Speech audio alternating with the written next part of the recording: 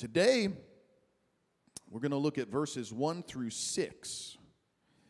The title is Walk in Unity. Everybody say unity. Oh my goodness, this is a fun topic. I, therefore, the prisoner of the Lord, beseech you to walk worthy of the calling with which you were called, in all lowliness and gentleness, with long-suffering, bearing with one another in love, endeavoring to keep the unity of the Spirit in the bond of peace. There is one body, one Spirit, just as you were called, in one hope of your calling, one Lord, one faith, one baptism, one God and Father of all, who is above all and through all and in you all. Wow. Well, let's pray and let's ask the Lord's hand on this time as we open His Word.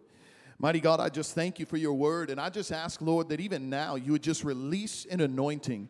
God, that you would anoint each and every person within the sound of my voice. Give us eyes to see, ears to hear, a heart that perceives what your Spirit is speaking, mighty God. And I ask even over myself that an anointing would rest upon me. Lord, that I would preach under the unction and the authority of your Holy Spirit. God, the word that changes and transforms and liberates and corrects and realigns us, mighty God.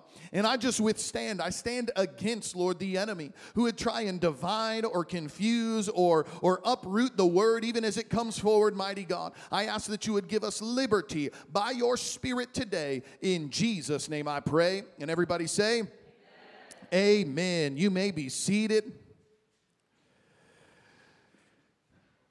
As I mentioned, and I had you repeat the word a moment ago, today is about unity. And really you'll notice that even as we've gone through our theme verse is really about how we as a church are better together. In fact, that's the name of the series that we've been in. Everybody say better together. Do you believe yet that we're better together? I hope so. I'm gonna kind of lay a foundation for it, because this is really where you're going to see kind of this pivotal moment happens where Paul begins to express how very important it is. Guys, I'm telling you, even today, you walking in personal fulfillment as a man or a woman of God, us accomplishing what the Lord desires for us as King's Kona and for this city, even the outbreak of miracles in the power of God. I'm telling you, it all hinges on this idea of us being together in unity. And so we're going to learn and we're going to grow. And I'm going to show you exactly, well, how do you say that, Pastor? Well, I'm going to show you right now. And so I'll just give you the 3 points up front. 3 things that we're going to talk about. We're going to talk about how to walk in our calling.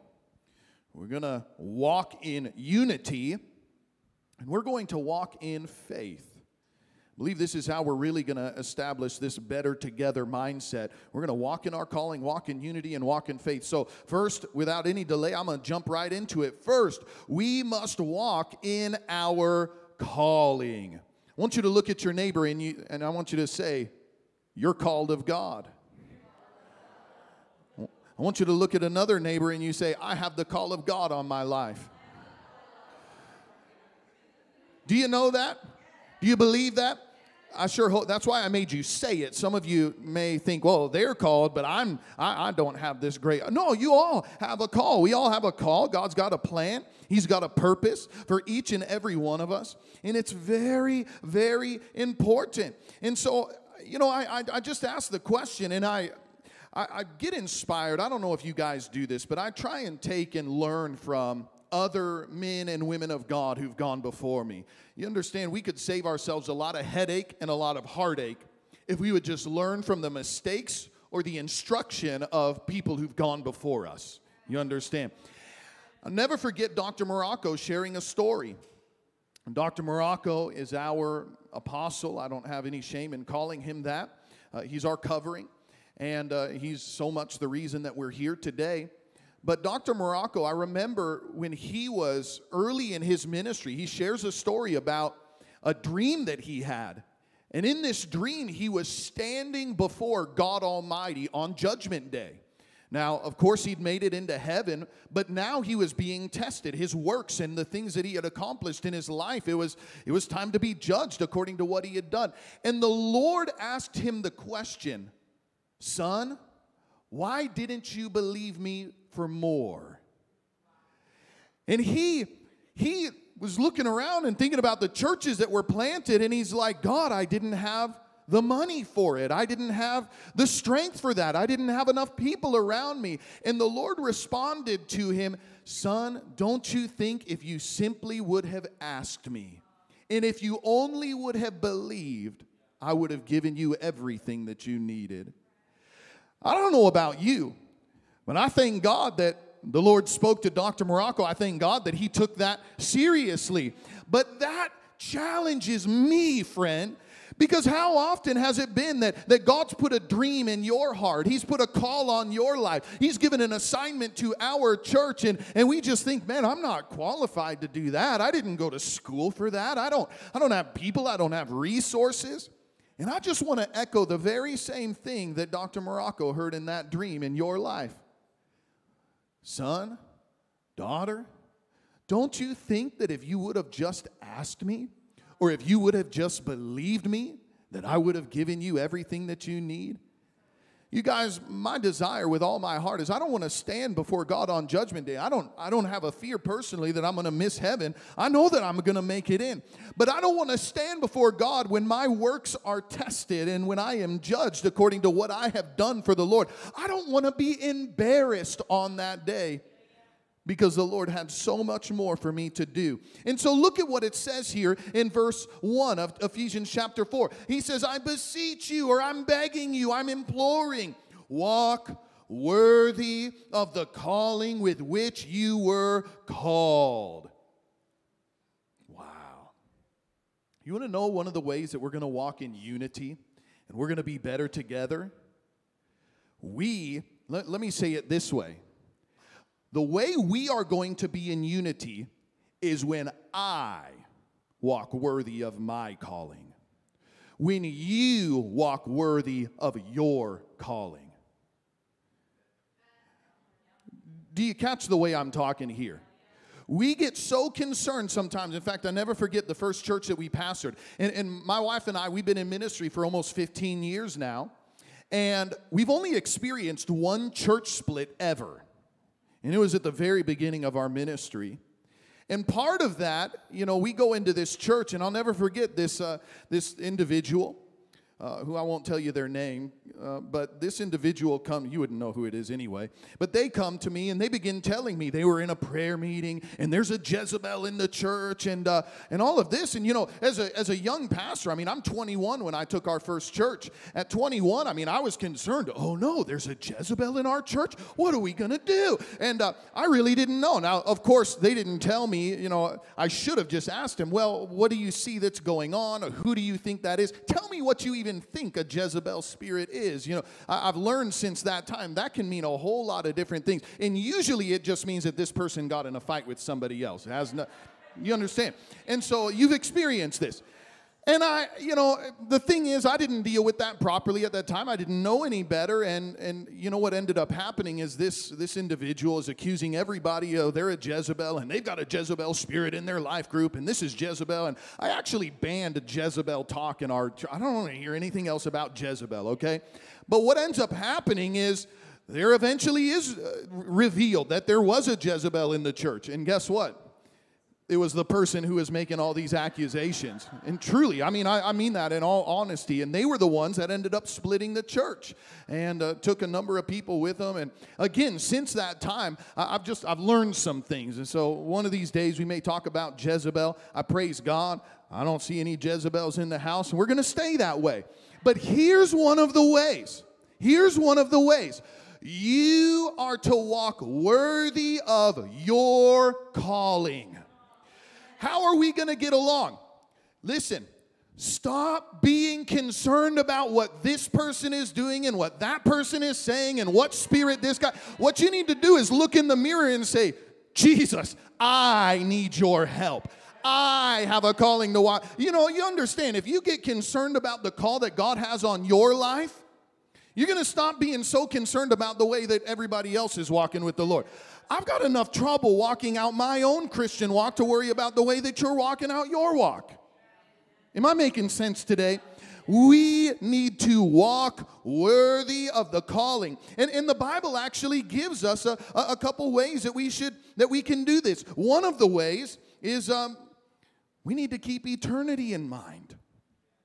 I want you to think about, Leonard Ravenhill made a statement one time, if God should stamp eternity on our eyeballs or on our hearts, we would be a very different tribe of people, God's people in the world today.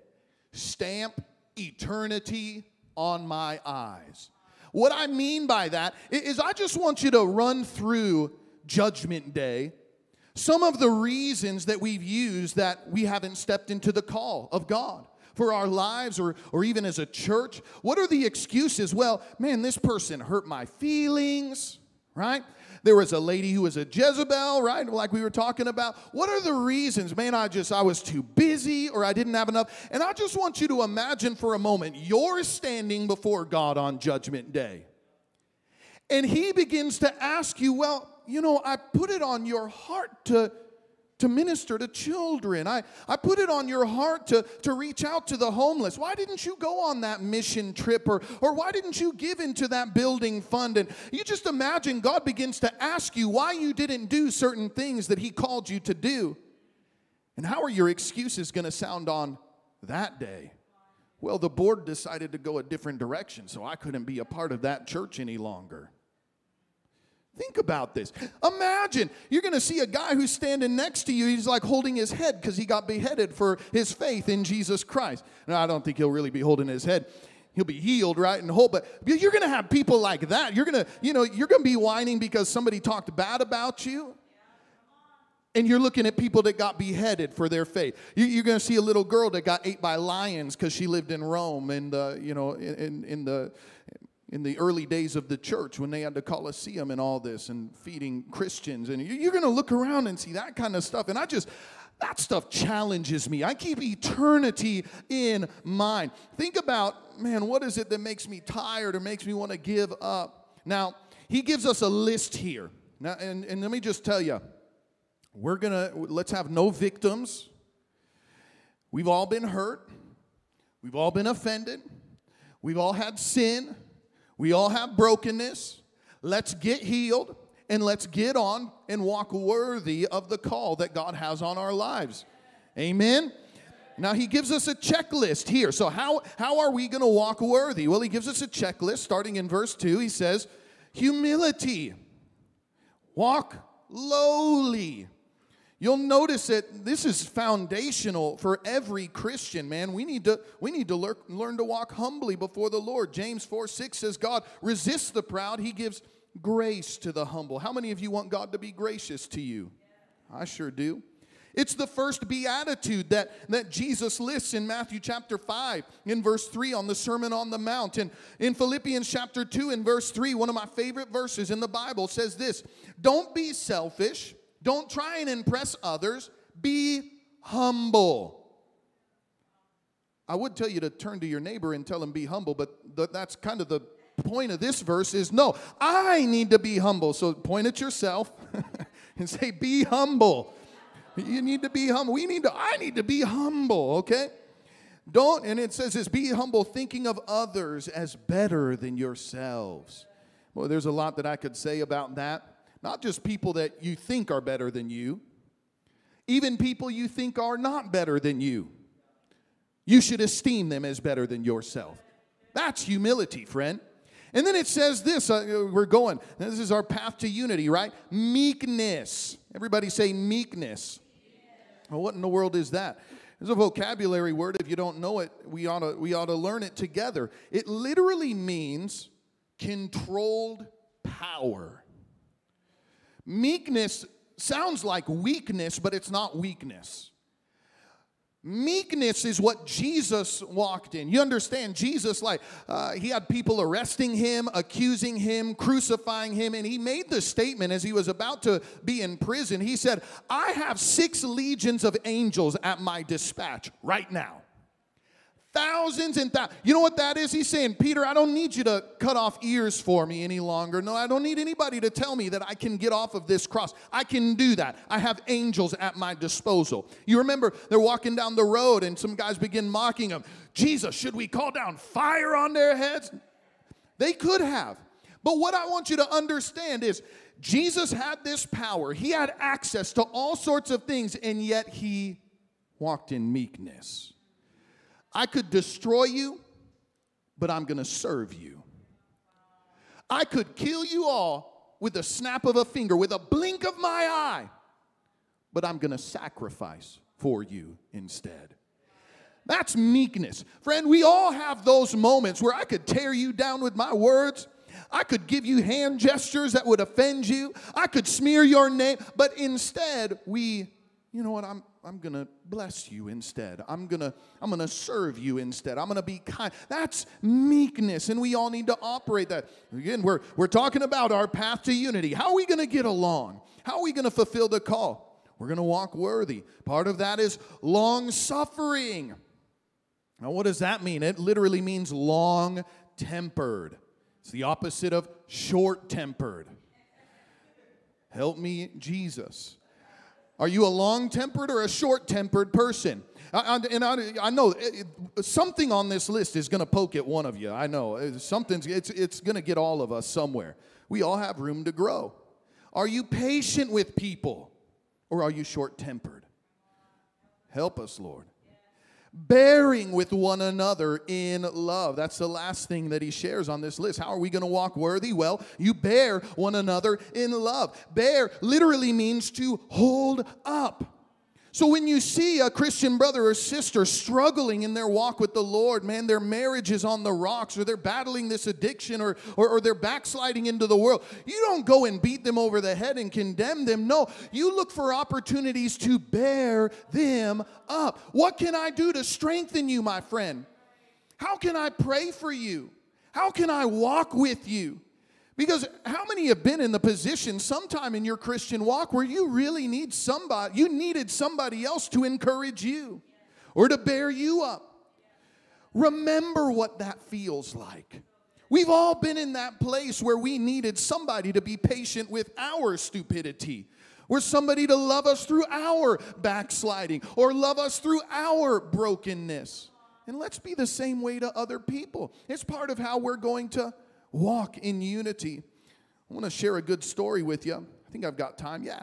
And there was a pastor. My mentor was a man of God by the name of Steve Hill. And awesome man of God. He had a pastor on his staff, Pastor Sean. And there was Pastor Sean was always in this position of supporting the call. He led the prayer ministry in the church and was powerful prayer warrior. This was one of those, I've only met two people in the world. I don't know if you've ever experienced this, but Pastor Sean would begin to pray and lift up his voice. And I felt at times like my soul would shake inside of me. Have you ever experienced that? I mean, it's a wild thing. There's only one other guy that I've met who is like that, but Sean was powerful. But one of the most moving things that I've ever seen or experienced in my life is right around the time that my wife and I moved into ministry, Steve Hill got cancer, melanoma cancer. Should have killed him in 6 months, but the Lord was faithful, allowed him to live for another 7 years. There were times where the cancer would go in remission and he would come back out. And he would travel, he would preach. He wrote a book during that time. In fact, he was on hospice and he cries out to the Lord, God, I know that to die is gain, but if you raise me up from this bed, I'll lead 1 million more souls to Jesus. And within a week, hospice is in the house. He doesn't even recognize who his wife is as she's standing there in the room, but within 1 week, he's riding a bicycle around his neighborhood. And it's in that time, he got a book, wrote the last book that he wrote, Spiritual Avalanche, went on Sid Roth, did another whole tour of preaching and all of this. And by God's grace, he ministered he did lead 1 million more people. In fact, his TV broadcasts and his sermons from the Brownsville Revival, all those things, there's still people coming to the Lord through his ministry to this very day. But what was crazy is my wife and I went to one of the last meetings that he had. Nathan Morris, John Kilpatrick, and these guys were down in Alabama, Bay of the Holy Spirit Revival, and they had a meeting they called the Revival Reunion. They brought in all of these leaders from the Brownsville Revival to come and minister there in Alabama. We went to that meeting. Remember, Steve Hill was the guest of honor that night. Nathan Morris had led most of the meetings, but Steve got to preach that night. And he preached, and man, he preached strong. He's like 6 years into his cancer battle at this point in time. And he preached strong, powerful, mighty word. And I'll never forget, he goes off the stage because he wants to lay hands on people. There were about 5,000 people there that night, but he wants to lay hands on all of them. And so he moves down from the stage, and I get excited, man, because I want to get prayer too, right? And so he starts praying for people, and God starts touching people, but he moves out on this side of the auditorium, and I'm over here. So my wife and I, we're worshiping, we're going after God. We get prayer from a couple other people. And I remember turning around and seeing the crowd's kind of moving, and I could tell Steve was coming back our direction now. So I get excited, and I'm like, I want to put myself into position that when he comes through the crowd, that he ends up coming to us, right? Have anybody ever been in Pentecostal meetings like that? You know how to position yourself to get prayer. And so I get in the right position, but my heart stops the moment that I see Pastor Steve. Because as the crowd begins to part, as he's getting a little closer, I look and he's as white as a ghost. And he has exhausted himself beyond measure. He's already prayed for hundreds and hundreds of people by the time he comes here. And I could tell, in his cancer, he was going through chemo and all of this.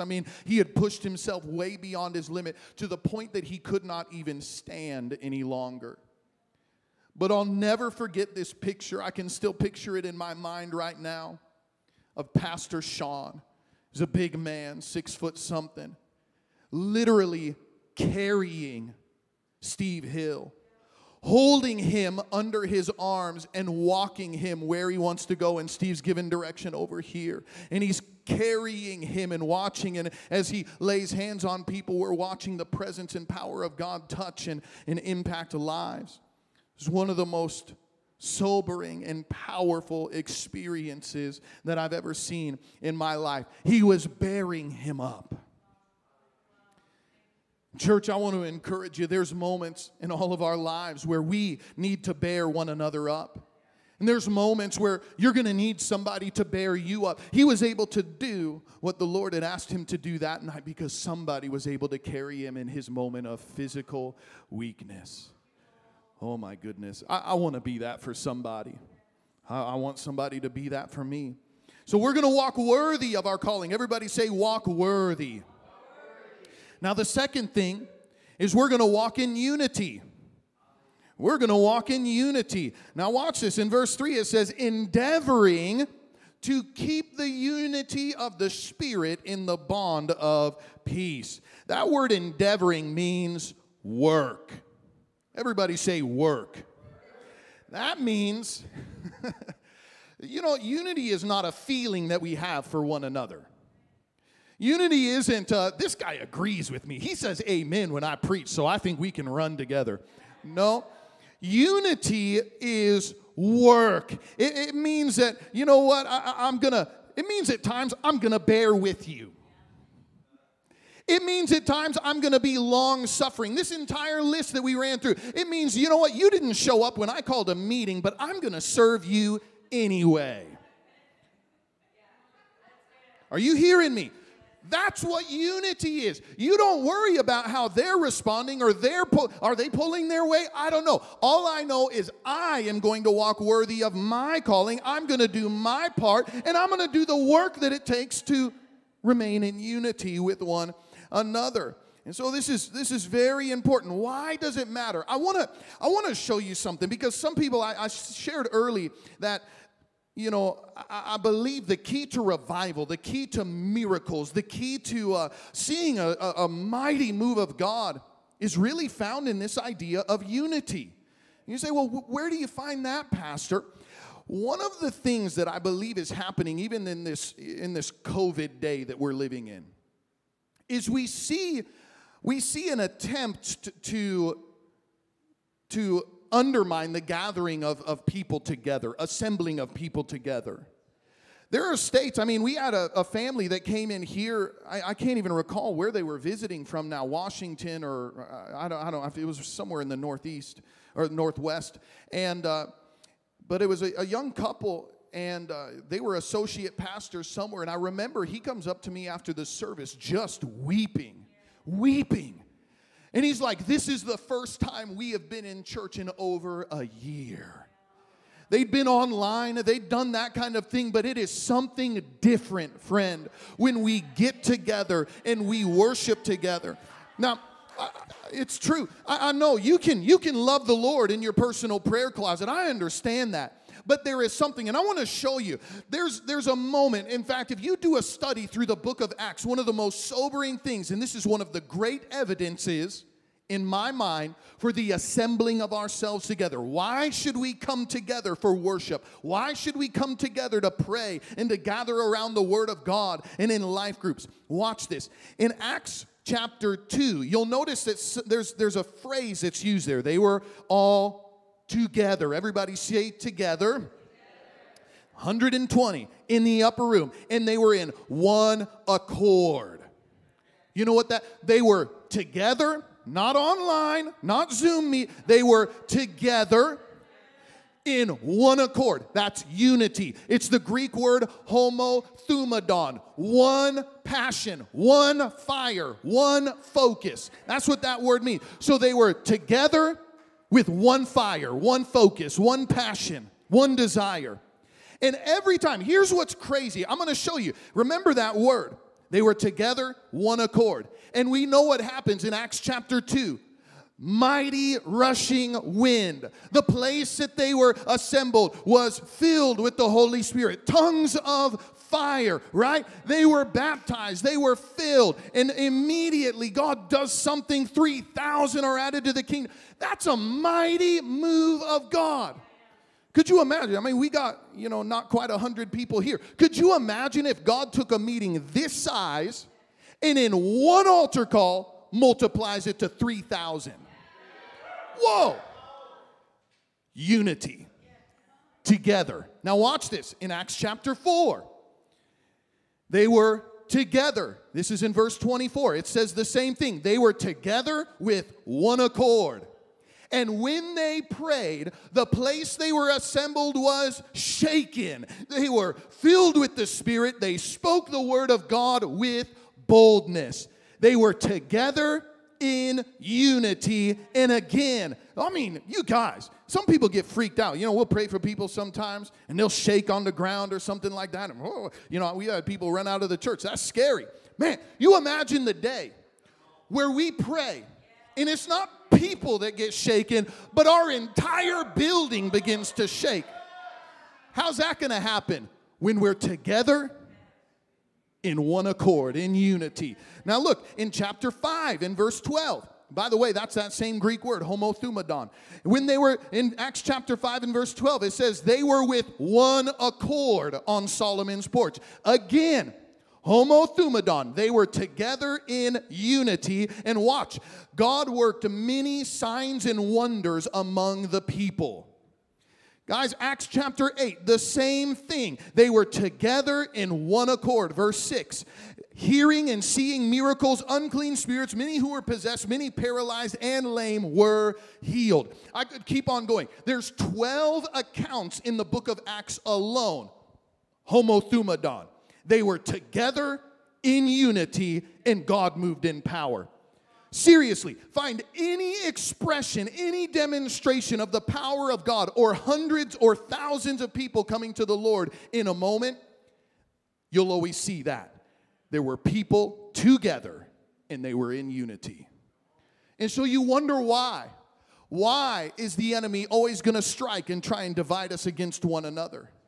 Why is the enemy going to strike and try and keep people from gathering together in a place of worship? Let's not be ignorant or blind to the attacks of the enemy. I'm telling you, Satan could diffuse revival if we give in to this whole thing. Well, we're just going to shut our doors because it's too dangerous. Man, I'm not going to go there. Hallelujah. Let's go.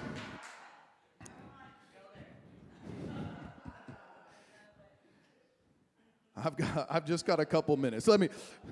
I'll have more time the second service. Maybe I'll go on a rant or two. I don't know. Here's number 3. So we're gonna let's review real quickly. What are we gonna do? We're gonna walk worthy of our calling, right? We're gonna walk in unity. We're gonna do the work of unity. But here's the last one. We're gonna walk in faith. We're gonna walk in faith. And what I mean by that, you'll notice that there's a list that's given here in the Bible. And what I mean by faith is part of the way that we're going to stay in unity is that we're going to choose to believe certain things together. We're going to choose to acknowledge, you know what? I believe that the Word of God truly is the Word of God. And I don't get to pick and choose what I believe about the Word. No, the Bible gets to pick at me and, and tear at me, right? That's what the Bible does. I'm forming my life around this, not the other way around. There's things in here that offend me, and that's wonderful.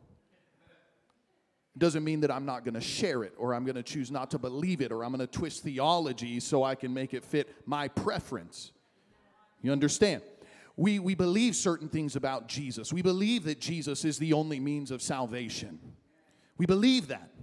And so what we're going to choose to do, part of the way that we're going to be unified is we're going to choose to believe certain things together, because I make a kind of light of this at times, but even in our membership when we go through this, I talk about how you need to decide if you're going to be a part of our church. Do you believe that Jesus is God incarnate?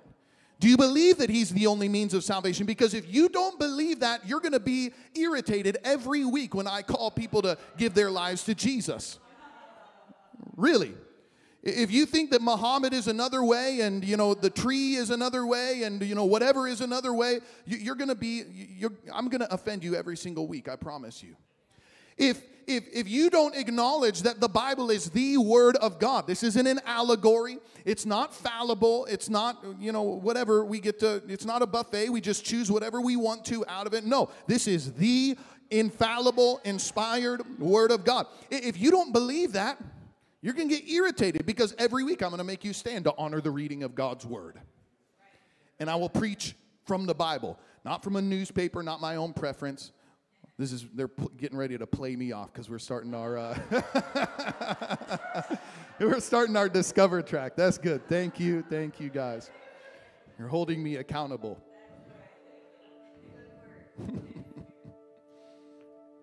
And I have to humble myself, right? So, on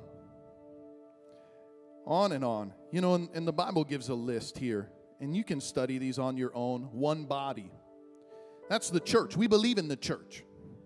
We believe in the church. It's God's method of establishing the kingdom in the earth.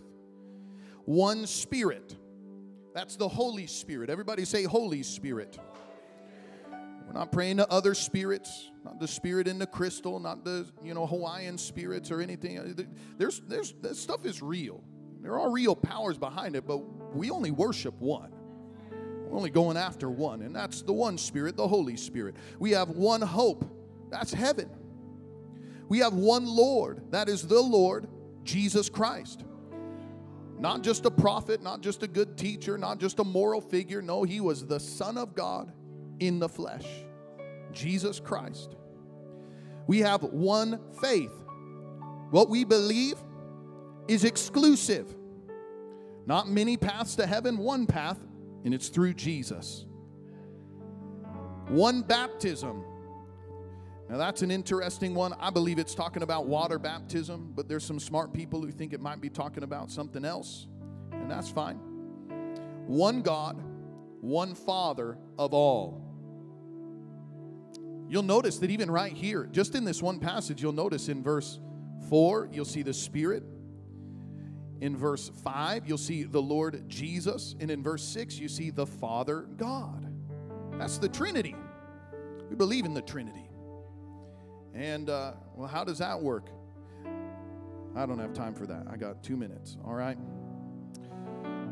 But let me read to you this last phrase, and I'm going to close with this because this is a beautiful thought right here. It says, one God and Father of all. Watch this. Who is above all. One of the ways we're going to stay in unity is we're all going after Him. We're all going after him. We're all coming from different places. We all have different gifts. All of us have unique callings. But we're all moving the same direction. And that's where we're going to be in agreement. That's where we're going to be in unity. He's above all. He is through all. And he is in you all. Wow. Wow. You know, I think honor in unity would become much easier for us if we would acknowledge what you are doing is you're expressing, that's God moving through you. And if you would acknowledge, I mean, nobody's going to scoff or mock God, not amongst believers anyway, right? We're not going to come against God. But why is it that we're okay with coming against our brothers and sisters in the Lord? We'll talk down about them. God is in them. They're a part of this beautiful assembly, this temple that is being formed together, the habitation of God's manifest glory on the earth. And if we would treat people with that sort of respect, listen, brother, I may not always agree with you, and you may express yourself in a way that I don't entirely understand, but I understand that you love the Lord and you're going after him, that God is operating through you, and you're a reflection of who God is. Wow. Now understand, this is talking about believers. It is talking about believers. It's talking about those who are a part of that one body. But, hallelujah. Hey, I got 1 minute. Don't walk out. Why don't you stand to your feet all across this room? And we're going to close in a word of prayer. We need Jesus to help us with this, don't we? I need Jesus to help me with this. We're going to be in unity.